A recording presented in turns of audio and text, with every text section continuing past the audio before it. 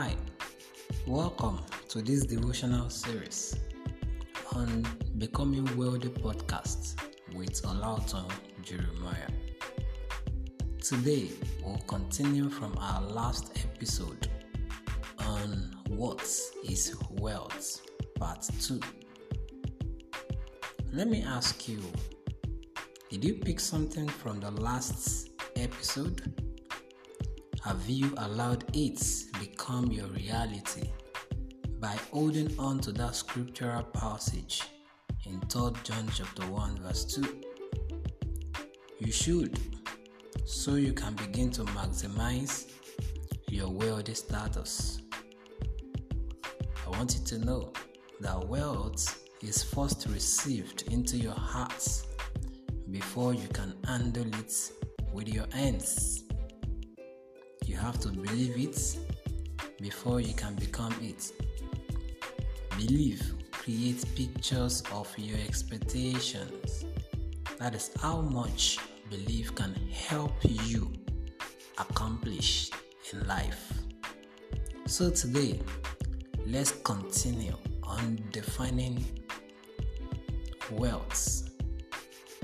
Wealth is a given power from God.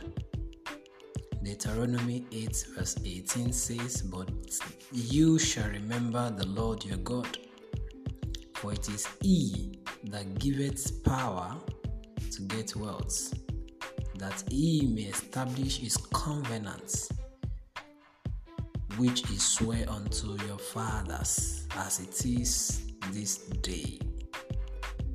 You can't be genuinely interested in God, be obedient to His words, and not be given the power to get wealth. Remember, I said in the last episode that wealth means your total comfort in life.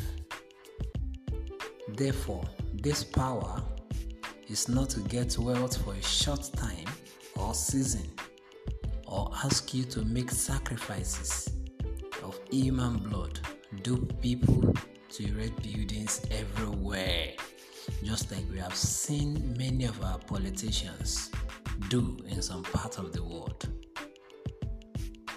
Proverbs 10 verse 22 says, "The blessing of the Lord, it makes rich, and He had no sorrow with it." The reason anyone will not trust God for wealth is their unbelief that God cannot make them wealthy. You can be genuinely wealthy, I must confess to you. It's not everyone you see with big cars or beautiful homes stole money or did any kind of money ritual. Proverbs 13:7 says, "There is that maketh himself rich, yet has nothing. There is that maketh himself poor, yet hath great riches." You can make yourself rich, very, very possible, and still have nothing to show for it.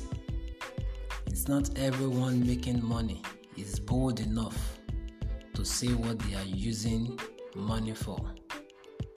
So many people make money, but they don't know where the money is going.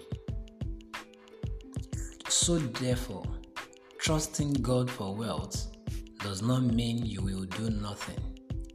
It doesn't mean you will not work. It doesn't mean you will only be lazing around with words like God will do it. No. God will not do what He has done, and He will not do what you can do.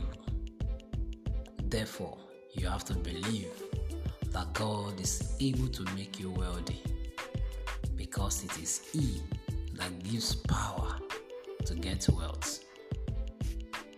Now take this quote with you. Wealth can become your reality if you believe.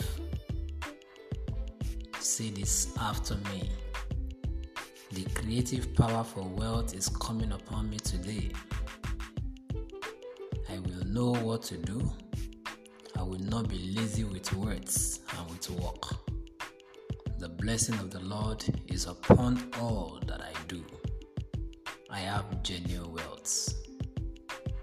Thank you for listening and do enjoy a wealthy day.